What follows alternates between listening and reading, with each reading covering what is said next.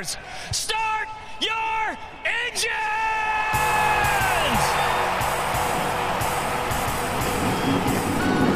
Welcome to the one place everybody wants to be. Victory Lane, your source for news, analysis, discussion, interviews, and more from the world of NASCAR. Now, here's your host, Davey Siegel. Welcome back, party people, to the place everybody wants to be. You know it, you love it. It, of course, is Victory Lane. Another off weekend, no problem for us, because we are back and better than ever with another episode of the pod. And we got a great guest on to talk about his career, Josh Bilicki, Wisconsin's finest, talking about the backside of the grid this week, his career up until this point in NASCAR that actually did not begin with NASCAR aspirations in mind.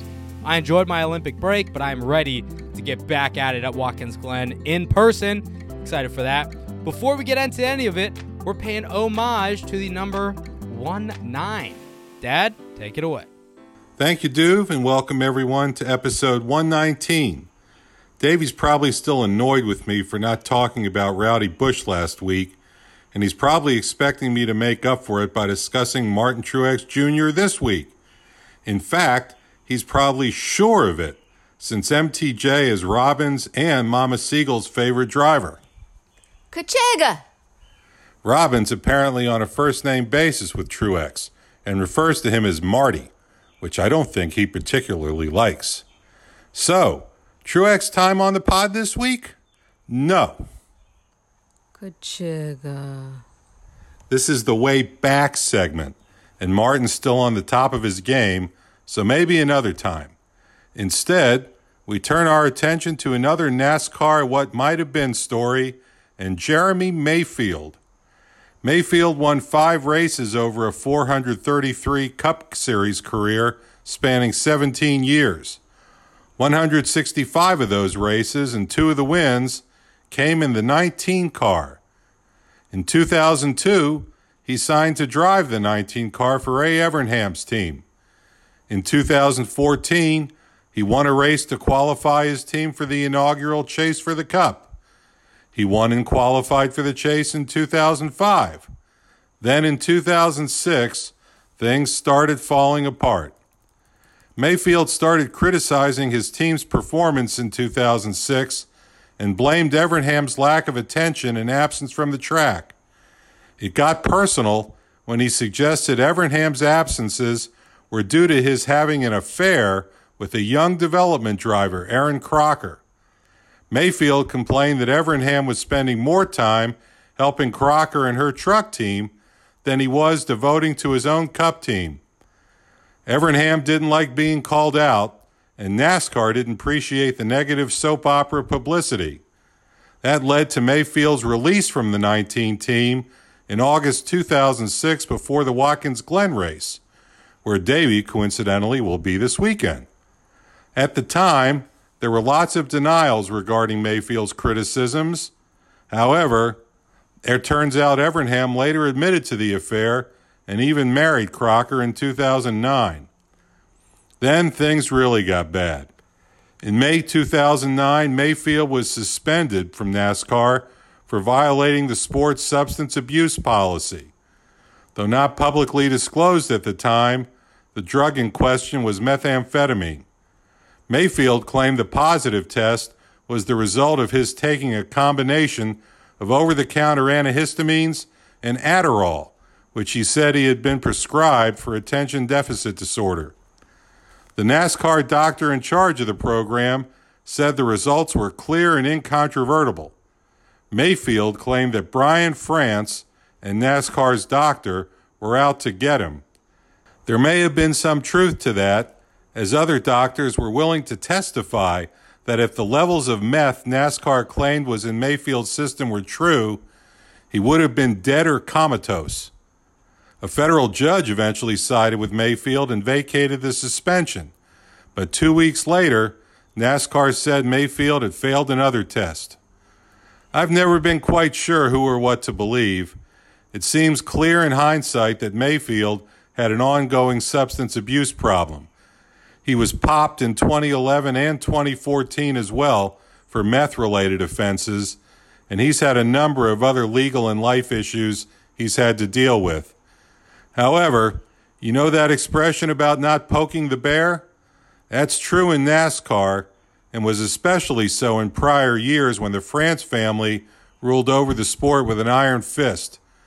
I'm not sure whether all of Mayfield's issues and trouble were of his own making, or whether his poking of Evernham and Brian France contributed in any way to his problems. What I do know for sure is we'll never know what Jeremy Mayfield's career could have been if he was able to reach his full potential. That's all for this week. Back to you, Duve. Thank you, Dad. Appreciate that ode to the number 19. I'm actually recording this before I listen to it, so peek behind the curtain. I hope he didn't go rogue again. And if he did, then I don't appreciate it, but I think you did well. So nice job out of you, Dad. Let's start this episode off, as we always do, with a good old-fashioned I'm currently recording this in the closet again because Robin's leading a meeting, and she's probably laughing at me right now. Again, we got no race to recap because it's been the Olympic break, so let's switch things up for a change. I got an exciting offer to talk to you guys about, and if you got kids in the car, you might want to just pause it or maybe turn it down, put some headphones in their ears because we're getting a little NSFW, some not safe for work. I actually used to think that was called not so friendly worded, which is also applicable, but it's not safe for work. Sponsored read this week from Adam and Eve. Yes, that's right. Go to adamandeve.com and you can check out what I'm talking about, because free stuff is awesome, but free stuff to spice up your bedroom, that's even better. If you go to adamandeve.com, you can select almost any one item for 50% off, and they'll give you some free stuff to boot as well. All you got to do is enter the offer code DAVY, and this is actually funny because it's not spelled the correct way, DAVY, no E, just DAVY. Enter that code at checkout, and you will get 10 tantalizing free gifts. Not 1, not 2, not 3, 4, 5, 6, 7, 8, 9, 10 free gifts from Adam and Eve. Such great people they are. You can get a sexy item for him, a special gift for her, a third item you'll both enjoy, and you can get 6 free spicy, Jose Castillo, hope your kids aren't listening, spicy movies, plus free shipping. How about that? So let's go over this. Free stuff, up to 50% off, movies, free gifts, and free shipping.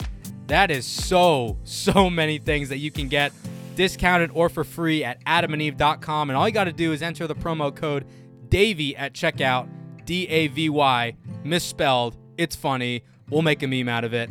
adamandeve.com. Spice things up in your life. Let's throw it over to our interview time with Wisconsin's own Josh Bilicki, Rick Ware Racing wheelman. Say that 5 times fast. It's not too easy. Talked about his career up to date. He did not have NASCAR aspirations, but he is firmly entrenched in the NASCAR garage with Rick Ware Racing at this point. Talked about his plan that got him to this point. Even though he's a stock car driver and he grew up right next to Slinger, he has never raced competitively, really, at Slinger, and we talked all about that. He has a very, very unique path to getting to where he is that spans a lot of different jobs, a lot of different cars, various factions of motorsports, and he's just a really interesting guy to talk to. So without further ado, here's my chat with the Cup Series' own Josh Bilicki. Pleasure to be joined this week by Wisconsin's own Josh Bilicki, Rick Ware Racing wheelman. When I wrote that down, Josh, I was like, all right, don't stumble over this. It's a big tongue twister, but I did it. Rick Ware Racing wheelman. It's tough to say. That's a mouthful for sure. I don't know if I can say it. Rick Ware Racing wheelman. All right, I did it. There you go. Well done, my friend. It's not easy, I tell you. Well, I'm glad that you're on with me here today. On the show, I try to kind of spotlight some drivers that are deeper in the field and other series in racing in general. And you're one that I really wanted to chat with because we've seen your name for a couple of years now. Rick Ware Racing Equipment. They get a bad rap for multiple reasons. So I want to get to know you, learn you and your story. So let's start all the way back at the beginning. I mentioned it, your Wisconsin's own. Road America was your home track, one of. It was a great result for you there, and we'll get to that. but you grew up around Slinger, right? I don't know how to pronounce the official name of your hometown, but it was around Slinger. Is that right? Yeah, so I was born in Menominee Falls, Wisconsin, not to be Menominee confused Falls. with Menominee, because there's also Menominee, but that's about 4 or 5 hours north. So I am Menominee Falls. That's where I was born, and I live in Slinger, Wisconsin right now. So fun fact, I think I'm one of the very few Cup drivers that don't live in the Charlotte area, North Carolina, Yeah. and part of that is because of sponsorship reasons. I think it's important for me to maintain my relationships with those businesses here, stay here. Illinois is another state where it's obviously very local to me, but I have some partners from Illinois as well. So it's important for me to be home, be close to those guys, but also just be close to family too. I really like staying here, and there haven't really been many constraints yet. So, maybe going down the further in the road, further in the future, one day we'll move. But for now, I'm pretty comfortable where I'm at. So you're in Slinger, but if I have this right, now you're in the Cup Series, you've raced in NASCAR for a handful of years, but you have maybe raced once or twice total on short tracks and late models or something like that? Yeah. So obviously, Slinger Speedway is local. I mean, it's not even 5 miles away from me. I can hear it from my apartment window. Honestly, I can. Anytime That's they're pretty practicing, sweet. anytime they're racing Sunday nights. But I've never raced a Slinger. I've only have Man. probably 10 laps there in a limited late model. Really want to race there, just never had the opportunity. And even now, there's been a couple opportunities that just either don't come together for financial reasons or just not a good fit. Obviously, You kind of hit it before. Driving for Rick, we're racing. We do a lot with a little, but we're underfunded.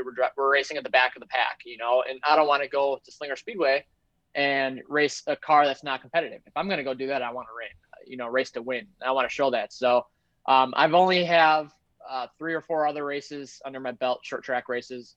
My first real oval ever was in the NASCAR Xfinity Series. So pretty interesting. I know a lot of people kind of question where I came from, and my background's road racing.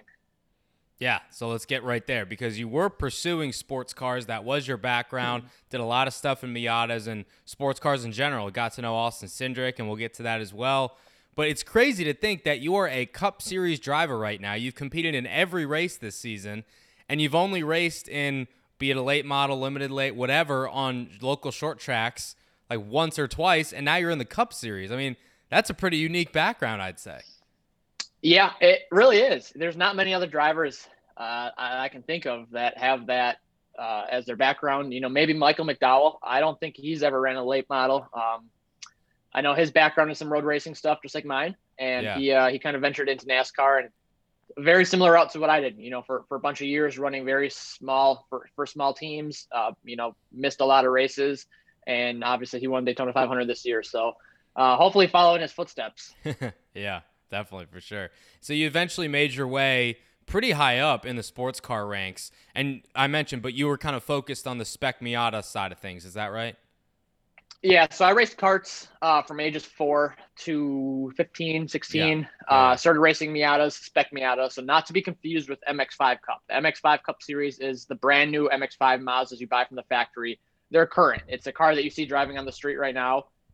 Mazda builds those cars and turns them into race cars. You can buy it straight from Mazda. So I unfortunately never ran that. Honestly, I just couldn't find the budget to go race that. So I ran Mazda Miatas, spec Miata, basically what it was called, in the SCCA, the Sports Car Club of America. Yep. And we had a 1994 Mazda Miata to start with, then progressed to 1999 Mazda Miata. And the rules of that class, I think you can't have newer than a 2005 Miata. So anything newer than that, you can't race in that class. So it's basically all the older body styles, but it's really, really aggressive racing, really close racing. I mean, there were weekends where we had 70 or 80 cars. So I learned so much from racing Miatas. And no matter where you are, if you're in the front, if you're in the middle, in the back, there's always going to be hard racing going on. So I just, I learned all I could from those years. I mean, a Mazda Miata, a lot of people think, oh, those are just girly cars, but reality, they're very low horsepower. So they're momentum based. You need to learn how to drive using as little brake as possible because you want to keep your momentum up and your rolling speed to the corner, which actually translates a lot into kind of what I'm doing now. So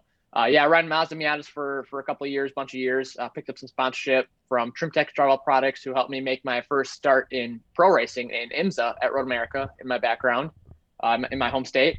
And from there, I just always struggled to put together the budget to go pro racing in sports car racing. Obviously that was kind of my goal, but I could never really make money at it. I never made a living at it. Even when I ran a handful of pro races on the sports car side, I didn't get paid. I was still spending my own dime for whether it was my licensing fees or my race suits, whatever it was. I was losing money. And how I made a living was actually coaching. I'd coach a lot of guys, mostly wealthy gentlemen who would have a Porsche or Ferrari, Lamborghini, doesn't matter what kind of car. And they would just basically take their cars to open track days, basically open practice events at tracks like Road America, Blackhawk Farms, Gingerman, Audubon Country Club. Yeah. And for a while, I just basically showed them how to drive. For one, if they were a novice, I would teach them kind of the ins and outs of the sport, keep them safe on the track. And then it also got a little bit more to where I started coaching more experienced drivers. And that's all kind of data. I mean, you see, obviously now there's a lot of data in the Cup Series going over different lines, different brake points, different throttle applications. So for a while, that's how I made my living, coaching. Didn't race as much as I wanted to. And then I had the opportunity to come to NASCAR in 2016, and that just kind of opened up a whole new avenue for me. Yeah, wow, that's an incredible story. So let's kind of pick that piece by piece. So back to the Miata side of things. I find it interesting what you mentioned about how them being more momentum-based, which is topical now because of the 550 package specifically. Yeah. That's what everybody says, right? It's momentum-based. Same thing with the truck series as well. So in a way, you could kind of compare. It's crazy that I'm saying this. Could you compare Spec Miata racing to Cup Series racing in a way, given the way that those cars specifically drive, and you have to make sure that you're setting up the corner, getting a good run off because of the momentum associated with both of them? Honestly, yeah, because with the horsepower package and the downforce package we're using in the Cup Series, if you bobble through a corner at a 1.5 mile track or 2 mile track, if you have to lift off the throttle, that's going to hurt you down the straightaway and kill your lap time by whether it's a half second or a second. And that was identical in the Miata. You never had the horsepower in the Miata to dig yourself back out of a hole if you made a mistake. Whereas like on a road course or a short track, you have all the horsepower in the world. And oftentimes, I mean, even in like a late model, super late model, there's a lot of tracks you're not even full throttle down the straightaway, just at some of these short tracks. So, you have too much power on that end. But in the Cup Series at the 1.5 mile tracks and over, obviously we have not enough horsepower. And that's where it really translates into what I learned in the Miata. It's just, you can't make mistakes. You need to focus on corner exit, corner entry through the exit, keep your momentum up, and just focus on getting a good run down the straightaway. Interesting. Okay, so let's go before that even now with your go-karts. You mentioned you did that from when you were 4 to when you were 15. Now, I know some people do go-karts and have NASCAR aspirations. Some people do it and they have Formula One or IndyCar open-wheel aspirations. You went the sports car route eventually. So when you're go-karting, and I mean, when you're 4, you probably were just having a good time. But when you got up to a certain age where you realized, okay, I'm pretty good at this, I'm enjoying this, I might want to make a career out of this, did you have your eye on a specific discipline, or were you just going to kind of take whatever came to you?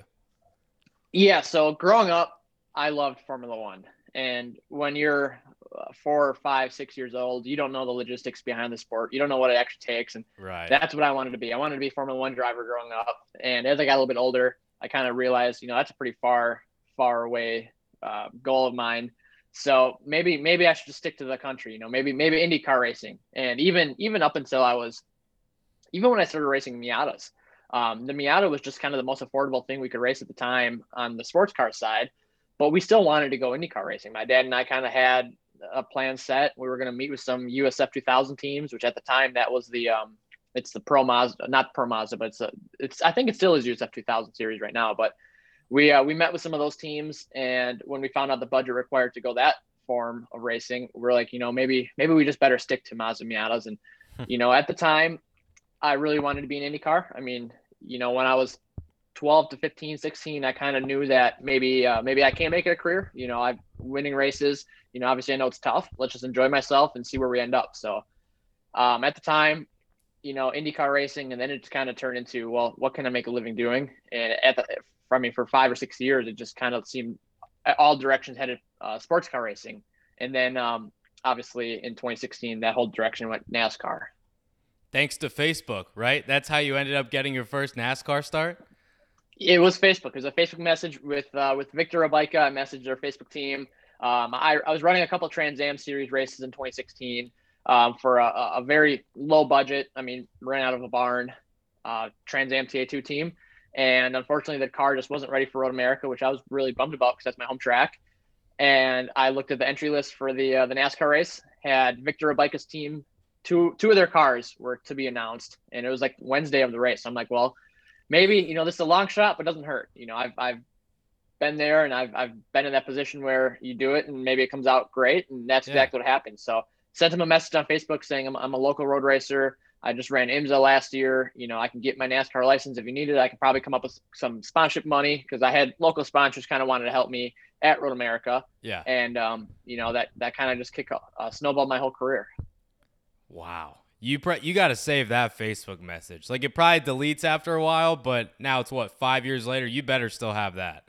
I'm gonna make a note right now. I'm in my office that after this, I'm gonna go back and find Biker Racing's Facebook, and hopefully it's still there. That'd be cool. Yeah, that would be cool. So, okay, I have to ask the obvious question whenever you mention the words Biker Racing. I had Sam Hunt on a while ago on the show, and he obviously spent some time doing things with Biker, now has some of their equipment. Not the best run organization, I would say. Things could have been done differently, I'm sure. Do you have any weird, wacky stories about your time there? I mean, the statute of limitations, you can be the judge whether or not it's passed yet, but I know that there's got to be some wild stories about your time there. I have a lot of wild stories. So I think to start, I'll start by saying I'm thankful for Victor Abika. And some people might say the complete opposite. I know he definitely hurt some people out of their money. But for me, I know he gave me that first opportunity. Without that, I really don't think I'd be where I am today. Had I not gotten that first NASCAR start, I probably wouldn't have tried to run any NASCAR races at all. Maybe Road America, but Victor let me run Road America. Obviously I brought a little bit of sponsorship, but it wasn't much. I mean, it was like, I was shocked how little it took to get in an Xfinity car. And then he brought me back for Phoenix, and then he brought me back for Miami. So Phoenix was kind of my first race. But we'll start at Road America. I mean, I have a really crazy story from Road America. So my first race in NASCAR, I had no idea of the performance gap from the big teams to the small teams. So I showed up Friday morning for practice thinking, we'll go out and get as much practice laps as we can. This is great. Well, I get there, the car's not even ready. The car's in pieces. They're piecing this car together in the parking lot. And because the car was so far back in points, it was just basically in the center. Like, it wasn't even behind a trailer. It was kind of all by itself. And it just looked like a really janky organization. And we're just kind of looking at the car, me and my dad, and evaluating our options. Obviously we're going to miss some practice and just do what we can. We're thankful to be there.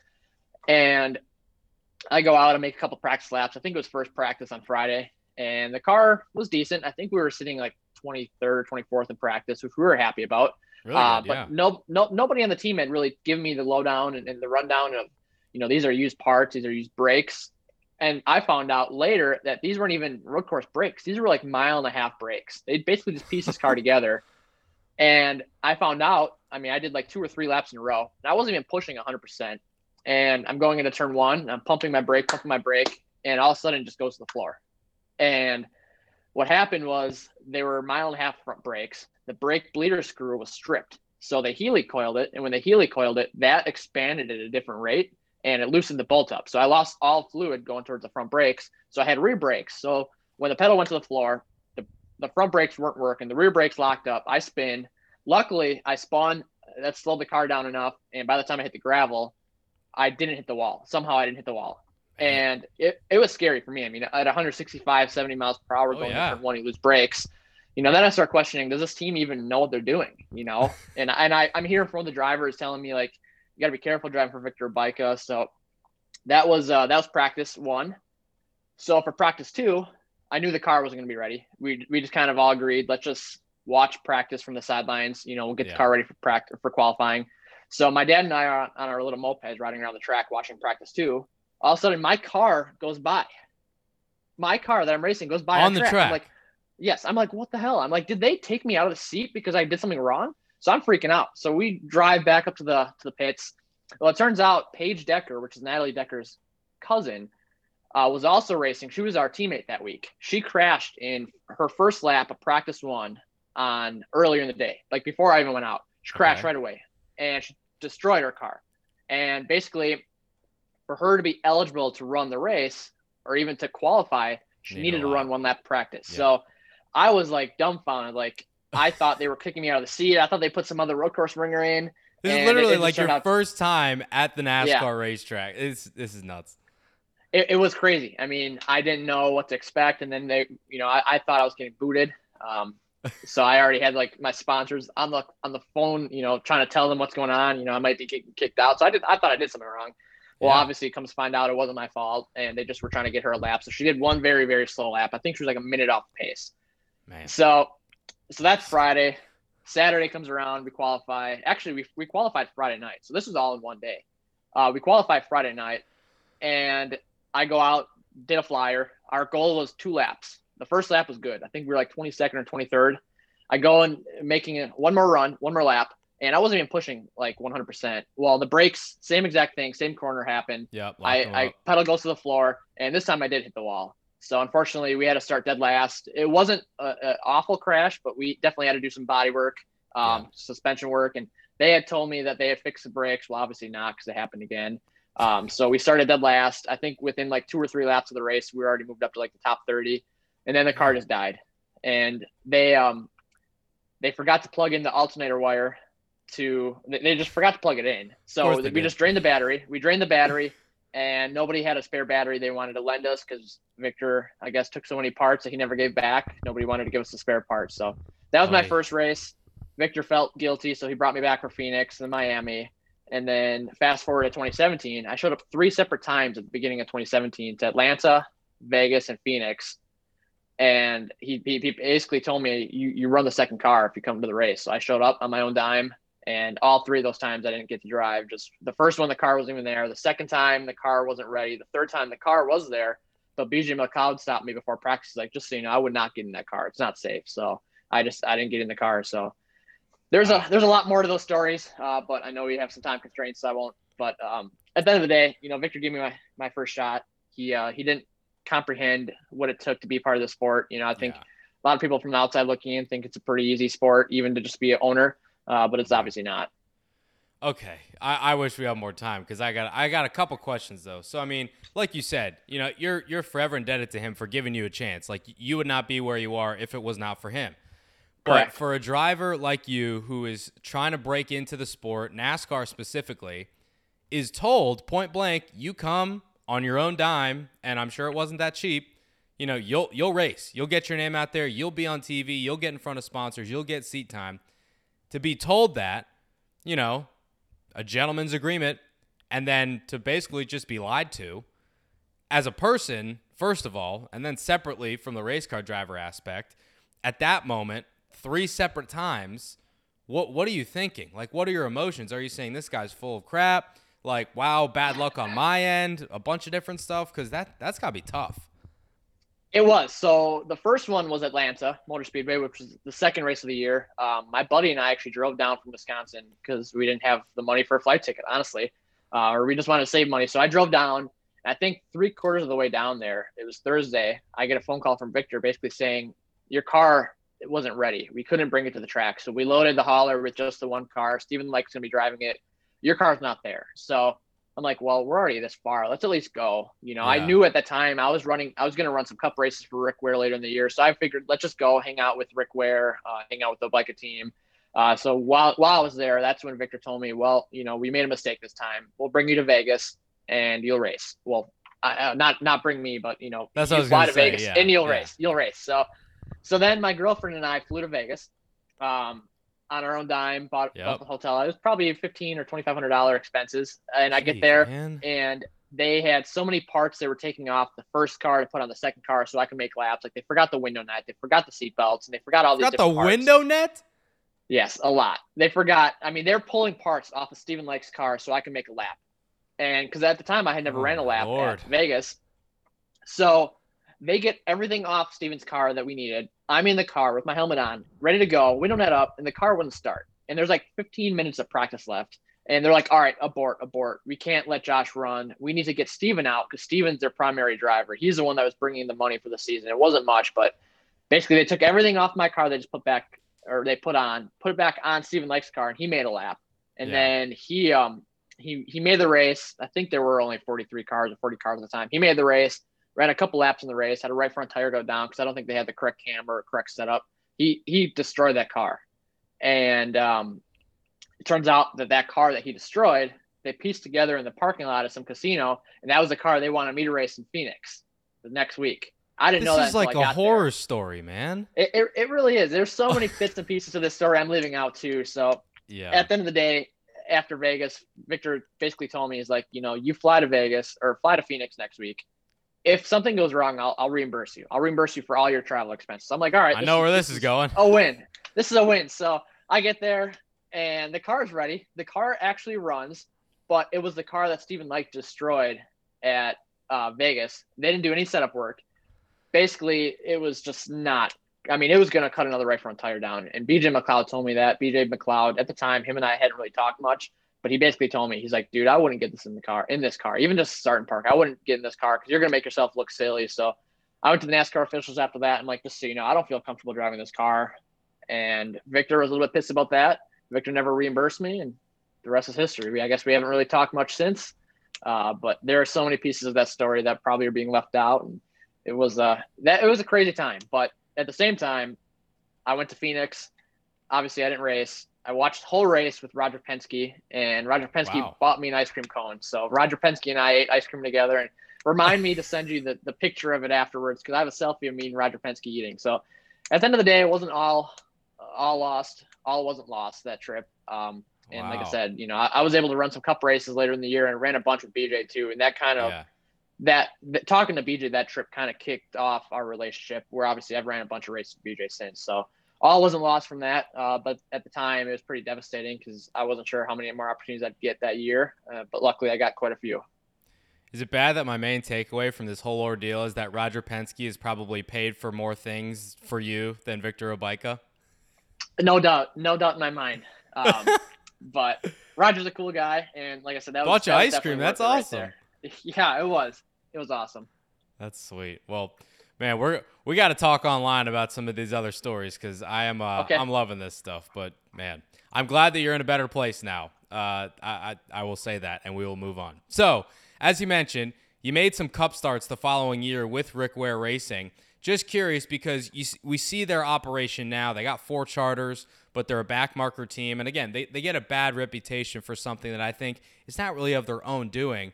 Going back to when you got hooked up with Rick Ware Racing in general, like, how did that partnership begin? Did you seek them out? Did he seek you out? Take me back there. Yeah, so 2016, obviously I ran Road America, I ran Phoenix, I ran Miami. And at the end of 2016, people kind of started questioning who I was. I've seen him in 3 races now. Does he want to do more NASCAR? So I had a couple teams reach out to me. Carl Long reached out to me. BJ McLeod reached out to me. And then Cody Ware reached out to me. Cody Ware and I were friends on Facebook.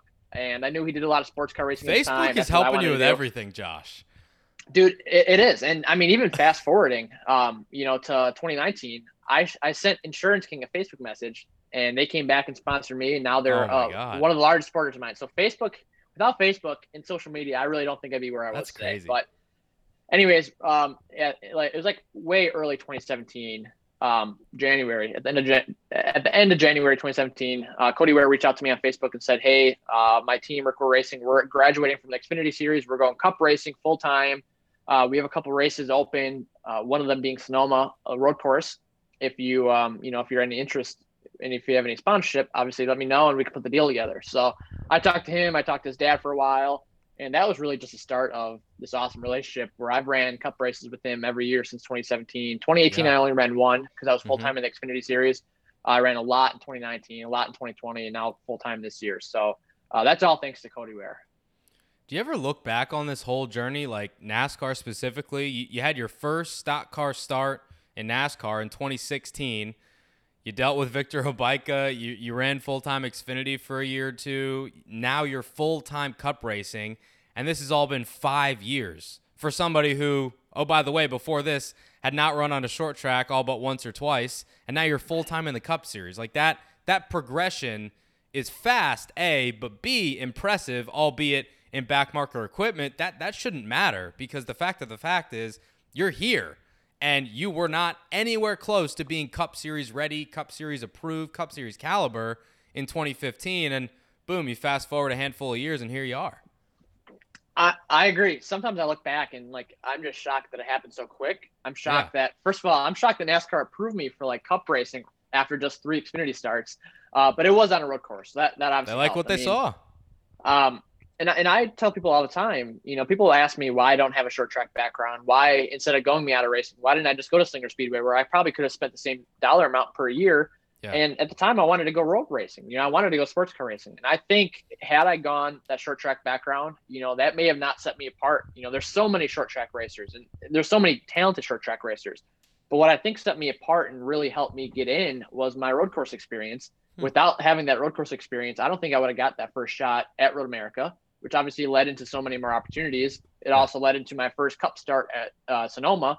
I don't think that would have happened so fast. And I don't know if I'd be here where I am today without my road racing background. So, I am thankful that I went the direction I did after go-karts. Because like I said, if I did go short track racing, maybe I wouldn't be here. Maybe I'd only be still racing Slinger, or maybe I wouldn't be racing at all. That's a grind, every week. Running short track, spending your own money, working on your own equipment, which I love. I really enjoy, but it's a second job. So, I don't know if I'd be where I am today had I not went the road course racing route. That's a great point. And one of my questions was going to be looking at your background and looking where you are now. Do you, if you could do anything over, would you do anything differently? Maybe go the short track route to get into NASCAR quicker. But it sounds like you wouldn't change anything for the world because the route that you took to get here sets you apart. Yeah, and even some of the sponsors. I mean, way back in my early career, some of the sponsors I had for those first NASCAR starts, I formed those relationships off of coaching on the sports car side of things. Like I said, some of them own businesses. Some of those clients had Porsches, Ferraris. They loved racing. It was a write-off for them. They wanted to help me out, so it was a win-win. Had I gone the short track route, I probably wouldn't have done private coaching. I probably wouldn't have made a living doing that. I probably wouldn't have built those relationships. Which eventually turned to some sponsorship dollars. So I don't think I'd be where I was today had I gone a different route. Interesting. So let's talk about the private coaching aspect of things, right? That was how you made your living. But during that entire time, you said that you weren't able to race as much as you wanted to. But at the same time, while you're doing this and this is your job, even though you're not racing necessarily, you're still around it. You're still developing relationships with, as you mentioned, like wealthy gentlemen, wealthy businessmen that are involved in racing somehow and probably had companies and businesses. So at this point, you have your eyes still on trying to do something within motorsports. Maybe it wasn't focused on NASCAR. It was probably still at that point sports car centric. But during this whole time when you could call it a down period, so to speak, you still had your eye on racing full time and getting out of the coaching role. Yeah, no, I obviously did. But it was just so tough. Like I said, even with the select handful of sports car races I did, right, I wasn't making money off it.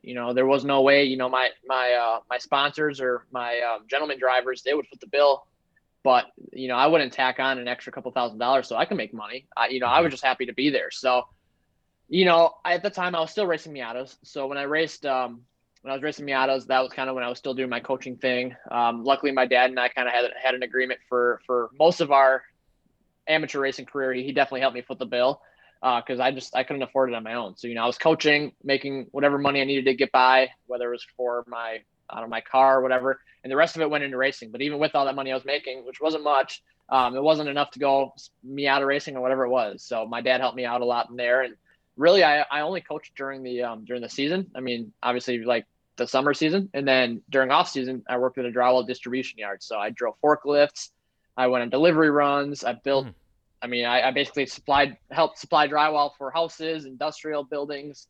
And I did that. I worked full-time at a drywall distribution yard before I coached full-time for 10 years. And then I kind of started making more money doing coaching to where I was able to kind of take the summers off from the drywall yard. And then in winter, I'd go back and snowplow, do whatever I need to do. So luckily I'm a couple of years away from, at the time, I was a couple of years away from doing it full-time, coaching. I couldn't do it full-time. I still need to do something in the winter. Obviously, there's not much that happens up here in Wisconsin when it snows so much. So I just kind of had to do whatever I could do to make by. So before racing was a full-time thing for you, you were plowing snow, delivering drywall, and teaching rich businessmen how to race. That sounds like a pretty solid life for a Wisconsin guy, I'd say. I don't know. It was busy for sure. I mean, yeah. I remember there were 12 or 13 hours some days at the drywall yard, and then I'd go back and I'd work on the race car, and then I mean, even snow plowing. I did that up until 2 or 3 years ago. Or when I when I started making more money, obviously racing, and I was able to make a comfortable living, I could retire my snowplow efforts. But even up until 2016, 17, 18, I obviously I've been racing NASCAR those years, but I haven't been making much money. And even at this point right now, I still try to pursue other endeavors, and I guess you call it entrepreneur life. Speaking of snow, did I read that you actually race snowmobiles at some point and you won a race in a snowmobile? Yeah. So I ride snowmobiles, like the actual snowmobiles you're thinking about, the handlebars. But the snowmobile that you were talking about is called an Outlaw 600 sled. So it's basically like a midget chassis with an offset engine, offset track, and 2 front skis. But you actually sit in it and you drive. So Wow. If you remember, Google Outlaw 600, and then they're basically, I mean, like I said, they're midgets with an offset track instead of the rear tires. And then instead of having front tires, they're 2 skis. So it raced at Eagle River. I got that ride actually because of the Deckers. Paige Decker's dad. Wow, I'm looking this up right now. This thing is wild. They were awesome. I mean, they had 600cc snowmobile engines on there, which I think top speed at certain tracks are 120, 130 miles per hour. It literally looks like a snow midget. That's what it is. It is, and it was awesome. So I ran that for 3 or 4 years in a row at the World Championship Snowmobile Derby up here in Eagle River, Wisconsin. That's awesome. And we won 2019. So that was awesome. We won 2019. That same week, I got lined up with RSS Racing, and then we went to Daytona. So that was just a whole cool time of my life. Wow, that's awesome. Okay, so you mentioned the Deckers. Natalie's from Eagle River. Derek Krause is from Stratford. Sam Mayer's from Franklin. Johnny Sauter's from Wisconsin. Matt Kenseth. What is it with Wisconsin race car drivers? Like, you wouldn't think that the Midwest and Wisconsin is a hotbed for racing, but it clearly is. Like, in NASCAR specifically, the talent from the Midwest, Wisconsin specifically, is absolutely off the charts. What is it about you guys? There's so many short tracks up here, and with that, there's so many short track racers. And I mean, I can go. You're not one Speedway, of them, and I'm not one of them. Honestly, there's not many road racers up here. There's 1 or 2 from Milwaukee area or just Wisconsin area. Yeah. But the short track racing scene up here is it's incredible. All the talented drivers up here. I really feel I can go to Slinger Speedway and pick 2 or 3 of their top drivers right now, which I would think would be Steve Apel, Luke Fenhouse, who just won the SRX race. Yep. And then Alex Prunty, and they're all buddies of mine. But I really think you can take those 3, and there's probably 3 or 4 too that I'm missing. But I feel like you can take a lot of these guys and they can go to NASCAR and be successful. Just unfortunately, obviously, it takes sponsorship dollars and takes a lot of behind the scenes hard work. But there's so many talented drivers here in Wisconsin that race weekly, even 3 or 4 times a week. Yeah. And because they're all racing against each other, you got one talented driver racing against another talented driver. That just creates a good mix of talent and hard racing. And I think that's why there's so many drivers that come from Wisconsin that are talented. I mean, even, 10, 20, 30 years ago, you see a lot of guys that will come up here to race weekly too. And I think that's just because there's so much talent up here that people want to be up here. Yeah, definitely. So let's go back to NASCAR for a little bit, because we've mentioned Rick Ware Racing. They're one of the backmarker teams. They have a stranglehold on charters within the sport. But I find it interesting to speak with their drivers because, and any driver that's, running in the back half of the garage, it seems like from the outside, it's a departure from everything a race car driver stands for. A race car driver is supposed to go out and win at all costs. And for a driver like you with a team like yours, winning is not in the equation. Maybe a fluke circumstance, it could happen. We saw Justin Haley a couple years ago.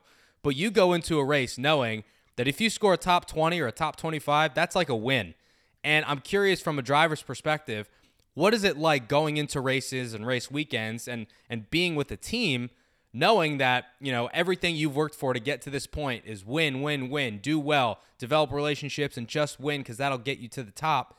Now you're technically at the top, but you're at the bottom of the top. You know what I mean? So it kind of like goes against everything that being a race car driver stands for. And I'm curious how you navigate that. Yeah. So, we're at the top. So it's impressive. I think every driver in the Cup Series is very, very talented. And I treat NASCAR Cup Series almost like an IMSA race with multi-classes. Not many people look at it that way, but I do treat it that way. I like and it. You hit the nail on the head. a win for us is a top 25 or a top 20. Like a top 20, like we just won the Daytona 500. That's awesome. Big time. That's huge. A top 25 for us is a great day, especially when there's no attrition. Top 30, that's a good day. Just if we finish, honestly, without any scratches in the car, it's a good day for us. Yeah. It's no secret. Yeah, we're 30th to 35th place cars with no attrition. That's just how we're going to be. Some days maybe I'll be the fastest car. Maybe some days Cody Ware will be the fastest car. So it's all in your mindset. Like coming into the race weekend, like, you're not going to be fighting for the win. So what is a win? Is a top 25 a win? So you set that goal for yourself. And if you get that, obviously that's a good day. And I think that most people inside the sport know that. There's some fans that might not see it and might just see myself as a 35th or 30th place driver. Right. But I would hope that majority of fans see that. And I hope to, whether it's from this interview or just from past interviews or just talking about it, hopefully we have opened up people's eyes that, myself, James Davison, my teammates, we can win races. If we were given the same equipment as Joe Gibbs or Hendrick, I really feel we could win races. Maybe it would take a little bit more time because we're not acclimated to that stuff yet, but I do feel we could win races. And what's holding us back right now is our equipment. And it's not that we want to be a 30th place team. Obviously it takes sponsorship dollars. And, when you have Fortune 500 companies, FedEx, Ally, it's hard to compete against them with small businesses like the Boss. They're Dallas-based company or Junction Fuels. They're not Fortune 500 companies. They can't spend $10 or $20 million a piece each. Yeah. They're small businesses that help us out. If I need a set of tires, here's the set of tires. But, they're not able to write, $10 million checks. And hopefully one day we can get to the point where, we do have those eyeballs on us and maybe maybe we do attract to a big sponsor. But for now, we're just kind of clawing our way up and, hopefully next year with a new car, it makes us a little bit more competitive. And now we're fighting for, maybe top 25s on average, without attrition. Right now we're fighting, if there's no attrition, no wreck, we're fighting for top 30s. Maybe next year, hopefully it helps bring the gap a little bit closer. Now we're fighting for top 25s. Maybe that's the exposure we need to pick up some more sponsorship. And before you know it, we are fighting for top 20s. So it's all a mindset game. People ask me that all the time, why don't I go back down to Xfinity? But even Xfinity is, with the budget I have, it's not going to get me a ride with Junior Motorsports. It's not going to get me a winning ride every weekend. Maybe, like you said, Talladega, maybe a road course. But, you're still going to be, with the budget I have in Cup, still a 15th place Xfinity car. And I'd rather be in Cup. I think for almost all drivers in NASCAR, Cup's the ultimate goal. And I get asked this all the time, why don't you go back down to Xfinity? And even if I have a great season, there's a lot of drivers who might be family-owned teams in Xfinity Series who are having great years or have had great years in the past. They're still not getting phone calls from Cup team owners. Exactly. And that's why I don't really want to take a step back to go to Xfinity. Yeah, for me, I think it would be more fun, honestly, racing for 15th, racing for top 10s. But the whole goal is you want to be in Cup, And I think if I take a step back, I'm definitely going to lose opportunities that I would in Cup. So it's all a mindset. I know a win for us, the top 25, top 30. And honestly, when we finished 23rd at Road America, some of it was strategy, but there wasn't much attrition. It wasn't like there were 13, 14 cars that crashed out. You guys are quick. A 23rd place for us was a huge day, and that felt like a win. Yeah, it definitely did. I remember at Martinsville too. I think all four of you guys ran really, really well. I think put all your cars in the top 30 or the top 25. That was a really banner day for you guys. So how about your teammates? You got James, Cody, Garrett. Who am I forgetting? JJ, right. Joey. Right, JJ. There's everybody. Everybody's in a Rick Ware racing car. So how's your relationship with them? Because I know you guys obviously share setups, share notes, and sometimes you switch around car numbers and whatnot. So I'm sure that the camaraderie within your guys' team is pretty solid. Yeah, I think we all get along really well. Myself, James, Cody, Garrett, we seem to be the four that are driving almost every weekend. Yeah. And I think it's important for us to have those relationships that are healthy, because if they're not, you can't make progress when you're fighting each other. We always are fighting each other. It's our 4 cars, Starcom, it's sometimes BJ. BJ, I think, is a step ahead of us. So we need to work together, because we can't be wrecking each other for a 30th place finish. Because if we, if we're 30th first and 32nd, doesn't matter to Rick Ware, because it doesn't matter if I finish 31st or if Cody finished 31st. We need to have that relationship alive, because if it's not healthy, obviously then we're going to be fighting each other even harder. We're going to be tearing up cars against each other. And then before you know it, that 31st, 32nd place finish went to 37th, 30th. It's happened before. It sucks for us in points. It unfortunately has. But I think we've gotten a lot better as the season went on about it. But I'd say our relationship is all really good. I mean, we bounce off each other a lot, just questions about different tracks. I mean, Maybe there's a track that James Davison's better than I am, and maybe there's a track that I'm better than him at. So, we rely off each other pretty heavily. And even just looking back at my sim rig, we had obviously the iRacing on the Fox deal earlier this year. That was awesome. I mean, to have my teammates, and I bounce a lot off of them because I think James and Garrett are probably two of the better drivers on iRacing. But I'd say, that helped brought us together as well. So let's talk about the season as a whole so far. As we mentioned, you're full-time in the 52, and you've run 22 of 22 races in 2021. And you're going to finish out the full year, right? That's the plan. Yeah, no, we are going to finish out the whole year. And this truly is kind of my first full-time season in NASCAR. I mean, in 2018, I was full-time for JP Motorsports. And, going back to the biker days, JP Motorsports is kind of a lot like a biker. But again, they kind of gave me a shot when I maybe didn't have all the sponsorship dollars I needed. But, I ran 30 of the 33 races back then. We missed 3 races, unfortunately.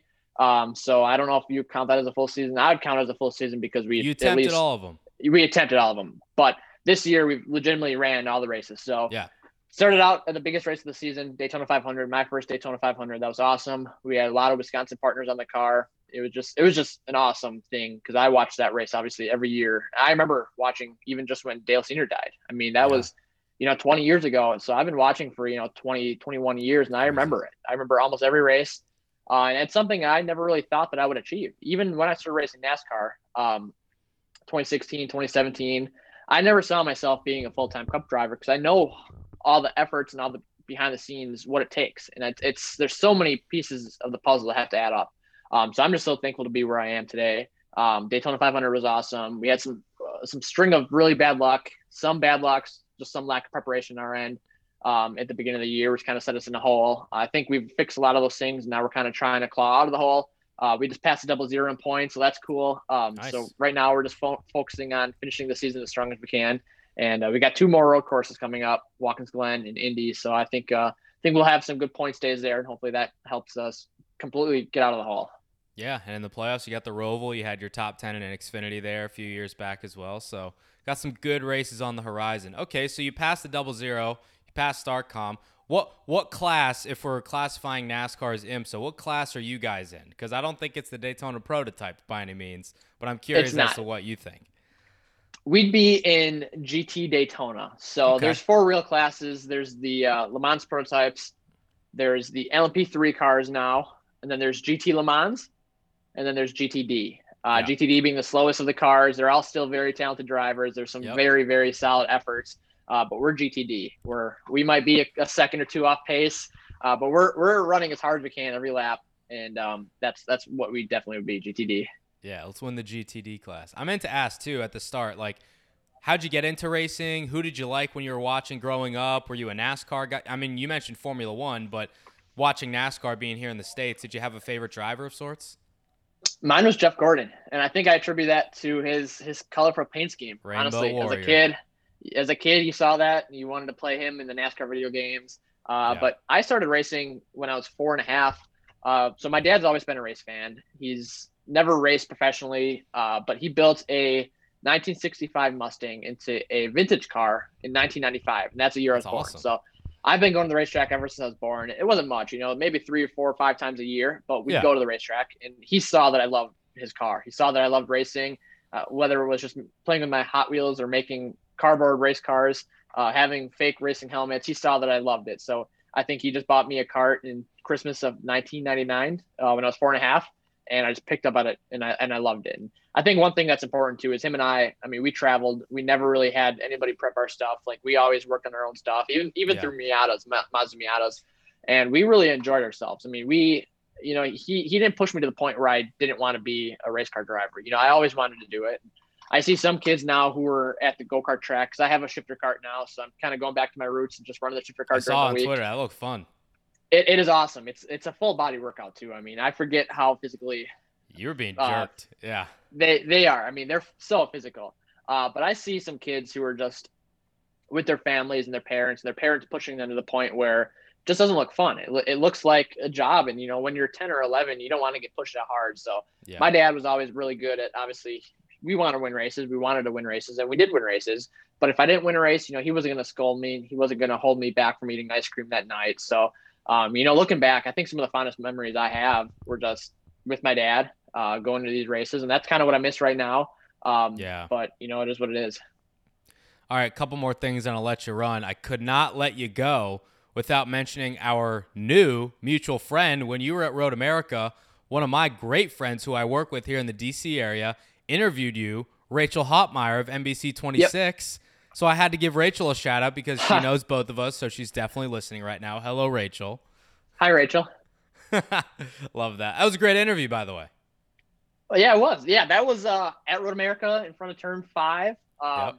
It was a beautiful day. So, yeah, that was awesome to see her. And I know she's a big NASCAR fan, too. So I think she had a lot of fun being at the track that day. And hopefully we see her again at a racetrack soon. Yes, absolutely. So let's close by saying this. You're here in NASCAR now. You had sports cars. You wanted Formula One. You got NASCAR. It was a roundabout way, but you're here. And I think you're here to stay. So what are your short-term goals this season, maybe in the next few years? What are your long-term goals and aspirations? I assume that you want to be here for a while and eventually potentially contend for wins and championships. Yeah, I mean, going back, I never saw myself as a NASCAR driver. For one, I always thought it was just so far out of reach. I mean, honestly, at the time, Dale Jr., Jeff Gordon, Jimmy Johnson, these are all superstars. These are to me, they're just like movie actors. They're so far beyond reach. And for me to be here, it's mind blowing. If you would have told me 15 or 10 years ago that I would be in the NASCAR Cup Series and I would have raced against Jimmy Johnson, Dale Earnhardt Jr., and all these Cup drivers, I would tell you were crazy. So, I think that is one of the reasons why NASCAR was never on my agenda. And much like Formula One too, I kind of knew it was out of reach. When you start getting a little bit older, you knew it's out of reach. So I think that's probably one reason that I never really thought of a NASCAR career. But yeah, we're here now and I'm here to stay. Obviously I'm not going to rule out some sports car races, but my whole focus is on NASCAR. I've had the opportunity to go back to sports car racing. I've turned it down because I don't want to take anything away from, for one, my sponsorship dollars. I want them all to go towards NASCAR. I want to be here for the next couple of years, hopefully for the next 10, 15, 20 years. I mean, I want to make my living here and hopefully I can find success here. I think a short-term goal would be, obviously next year I want to be full-time again. And it's going to be so hard next year with this new car coming out. Yeah. Lots of pieces to the puzzle. There's a lot of drivers who want to be in the Cup Series next year. So it's going to make the value go up a little bit. So maybe I need to find some more sponsorship dollars, but that's kind of what I'm working on today here in my office and just these next couple of weeks too. So hopefully next year I'm full-time in the Cup Series. Hopefully it helps bring the gap a little bit closer. We can race a little bit more competitively. In 3 or 4 years from now, hopefully I'd be with a team, whether it's my team right now or a different team that can fight for wins. Obviously right now a win for us, like I said, is the top 25, top 20. Well, hopefully each year that kind of keeps going down. Hopefully next year it's top 20s. Hopefully the year after that, I'm with a team that can fight for top 20s constantly every week. Steady progression. Yes. And, at the end of the day, even if I am where I am today, in 5 years from now, I'm just happy to be driving a race car full time. And hopefully I can make a name for myself that one day I can kind of do what Jimmy Johnson did and take a step back and be able to go run some of these IndyCar races, be able to go run some sports car races. There are still sports car races on my bucket list, but I know that with a full-time NASCAR career, I'm not going to be able to hit them this year, next year, but maybe one day, maybe I race NASCAR up until I'm 35, 40, and then I want to go pursue sports car races. And, there's a lot of business ventures too that come out of sports car or from NASCAR racing too. So I want to be involved in the sport for a long time, whether it's team owner, whether it's, running a team, whether it's some business aspect of it. I really want to be here for a while. The man with a plan. I like it. You got it all scienced out. Okay, I lied. Last thing. Bucks and 6? Bucks and 6, sure. I did watch the last game, actually. I'm not a huge ball sports fan. There's nothing I'm not saying I don't like them. I just don't watch them very much. You. But I watched the last couple of games, and that last game, I'm not a big basketball watching fan, but I felt like that was a great game. They were back and forth. Got the Wisconsin pride too. It was awesome. And I saw that they had a huge turnout at Deer Camp. Oh my God. So yeah, that was awesome. Okay. And it was awesome for our whole state too. I mean, I feel like there's been so many wins here with NASCAR being here, with the SRX series here, and then with that happening, it's pretty awesome.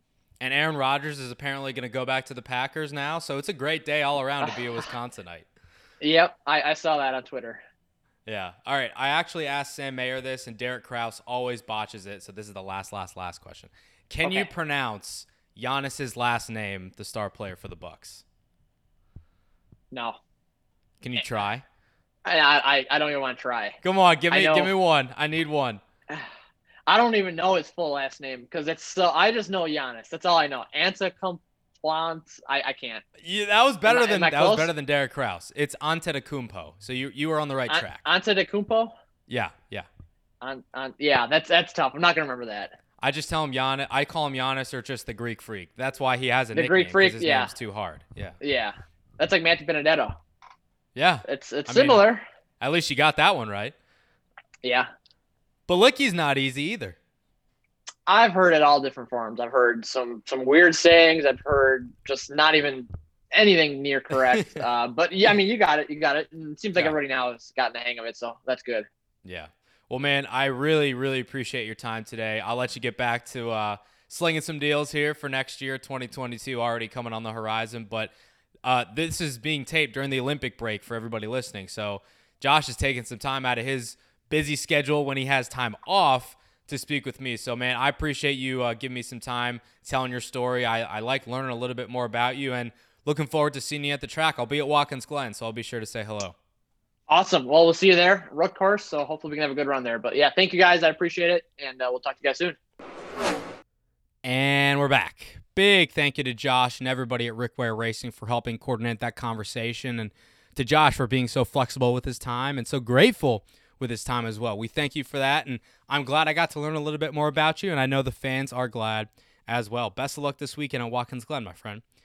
Let's close out the show with some Lug Nuts of the Week. Cue that funky music, white boy.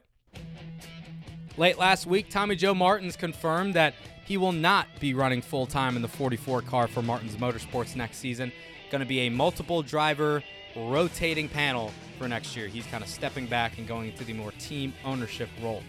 Ellen Stallcup has been named the Vice President of Marketing at Texas Motor Speedway. Speaking of Texas, NASCAR also completed a next-gen test there, but Denny Hamlin kind of insinuated that Drew Herring actually wrecked the car, so stay tuned on that. Stillhouse Spirits has been named the official bourbon of Daytona International Speedway and the Daytona 500. Justin Marks says he's interested in having Trackhouse Racing run the Indianapolis 500. That'd be pretty interesting. We know that they like to break the mold. We'll see if they do that and then some. Big congratulations to Bubba Wallace and his girlfriend, now fiance, Amanda Carter. They announced their engagement on social media this past week. Congratulations to the new couple. Kyle Larson won the Prairie Dirt Classic in a dirt late model. All the kid does is win. Really, just does not stop. Runnings is sponsoring Kyle Weatherman at Watkins Glen this weekend. MBM Motorsports has partnered with Fleur de Lis Motorsports for the 66 Camaro in the Xfinity Series for this weekend. Adam Stern of the Sports Business Journal, who I'd like to have on soon, by the way, announced on Twitter that NASCAR is looking at moving the car numbers forward instead of backwards, so we'll see if that comes to fruition in the next week or so. Eric Jones is driving for Jordan Anderson Racing in the Xfinity Series this weekend at Watkins Glen.